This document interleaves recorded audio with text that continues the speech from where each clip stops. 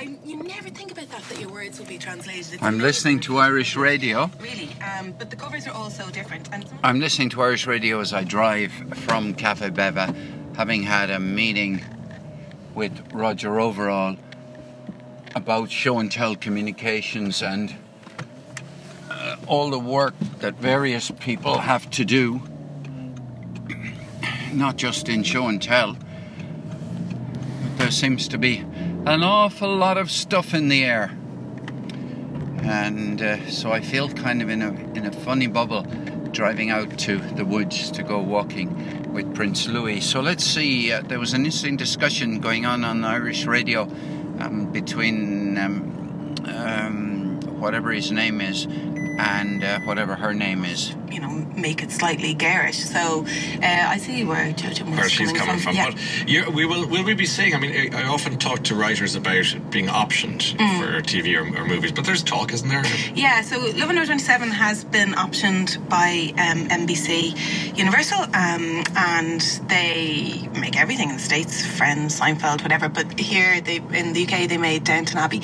But that said, it's been optioned. Will it ever get made? I just assume not. That's the kind of what I work on. That makes you very Irish, yeah. But I think the hit rate is 1 in 20. And like, as an arts journalist, I have interviewed people where they tell me stuff that's been optioned and then it'll never work out. So I know that likely that never happens, but they give you a few €1,000 and I take that and I say thanks very much. And you know, so you see a whole new set of furniture. Yeah. New kitchen. I'm like, oh, maybe, exactly. Yeah. Maybe we can put an offer in on that house.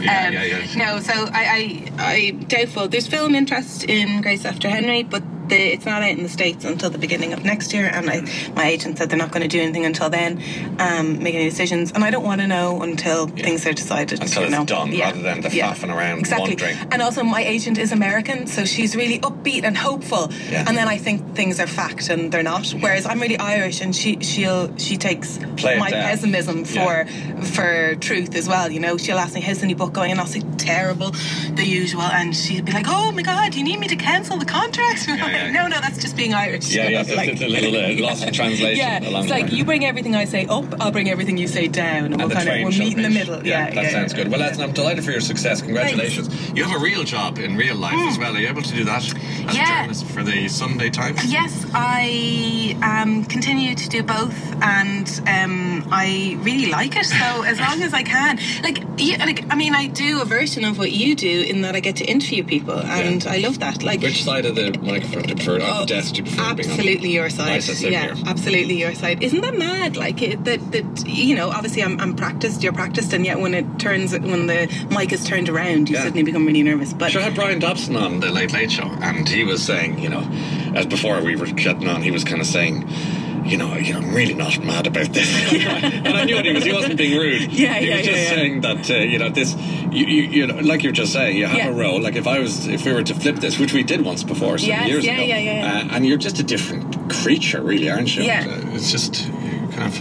It's like...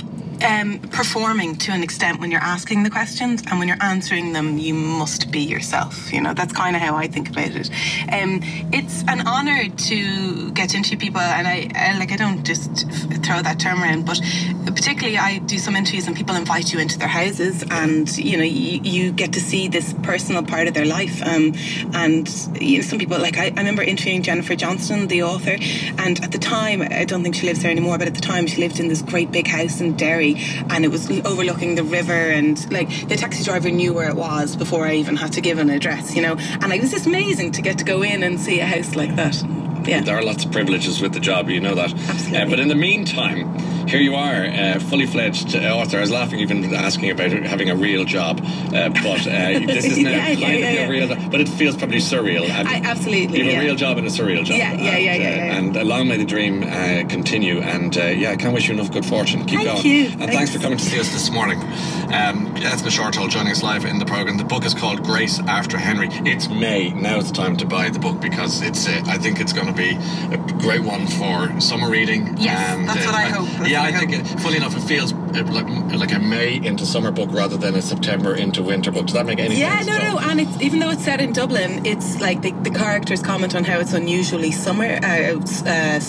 So hopefully it will work throughout. No doubt, it's working already. Thanks a lot, Ethel. Nice to see you again. 14 minutes to 10. So there, I thought that was worth sharing. Why did I think it was worth sharing? Because I was interested in it. It held my interest. I have this ridiculous idea, which is that if I'm interested in something, and it really holds my attention, 40% of the world will be interested in it. Now, I don't know what I define the world as, but 40% that I can be confident that, I'm not that idiosyncratic.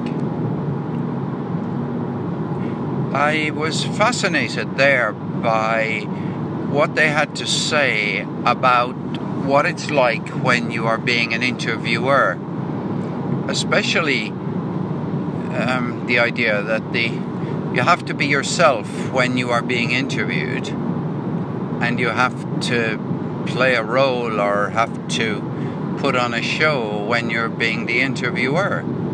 Well, apart from the fact that I never thought about it that way, I never thought about there being a difference.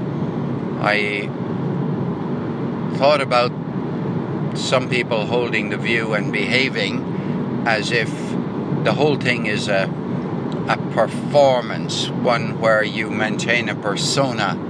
You're interviewed and you project whatever image of yourself you want to project, even if you're feeling absolutely shitty on Monday morning. Somebody says, "How are you?"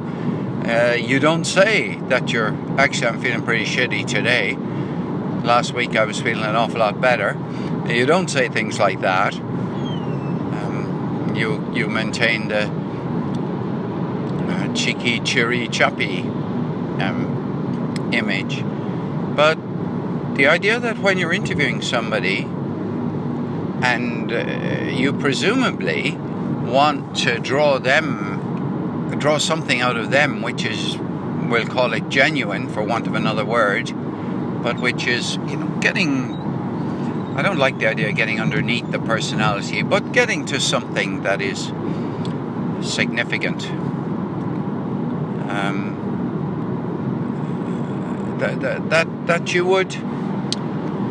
That you would put on a performance, because it seems to me that genuineness attracts genuineness, and if you want to get somebody into a quote real and meaningful conversation, the best way to do it is to be real and meaningful yourself. Now that, first of all, I have no research evidence to back that up, and it's just kind of intuitive and gut feel. It may be based on some experience I've had, but certainly not based upon any experience I can remember. So what is fascinating is I think that was the man who has the number one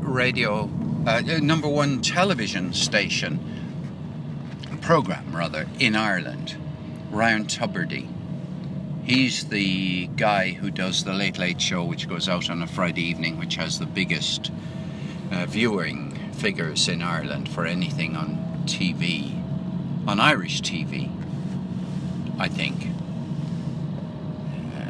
I've never heard of her. She's a new person to me, but that's because I don't read newspaper columnists, and she's a newspaper columnist and an art reviewer, something like that, I think she said. So they're obviously heavy hitters in their own way, and fascinating set of opinions and viewpoints from them both. There's a great book, and I can't remember the name of it, in which authors get interviewed. It happened first in 1947, about how they work, how much money they need to live on. In fact, that's the bit that I remember most about it, asking authors, how much money do you need to live on? And they varied a lot. And there's all sorts of questions like that. And it was done in 1947. I remember Kingsley Amis was one of the people who was interviewed in it. results published in a book. And about 50 years later, it was repeated. I have a funny feeling the repetition 50 years later was repeated online, and that it's somewhere anyway online, probably on somebody's website. But I can't even remember why I mentioned this now. But it's all about people's opinions, people's habits, people's assumptions being inherently interesting to somebody who is inherently curious. And with that in mind, let's go and have the big adventure in the wood.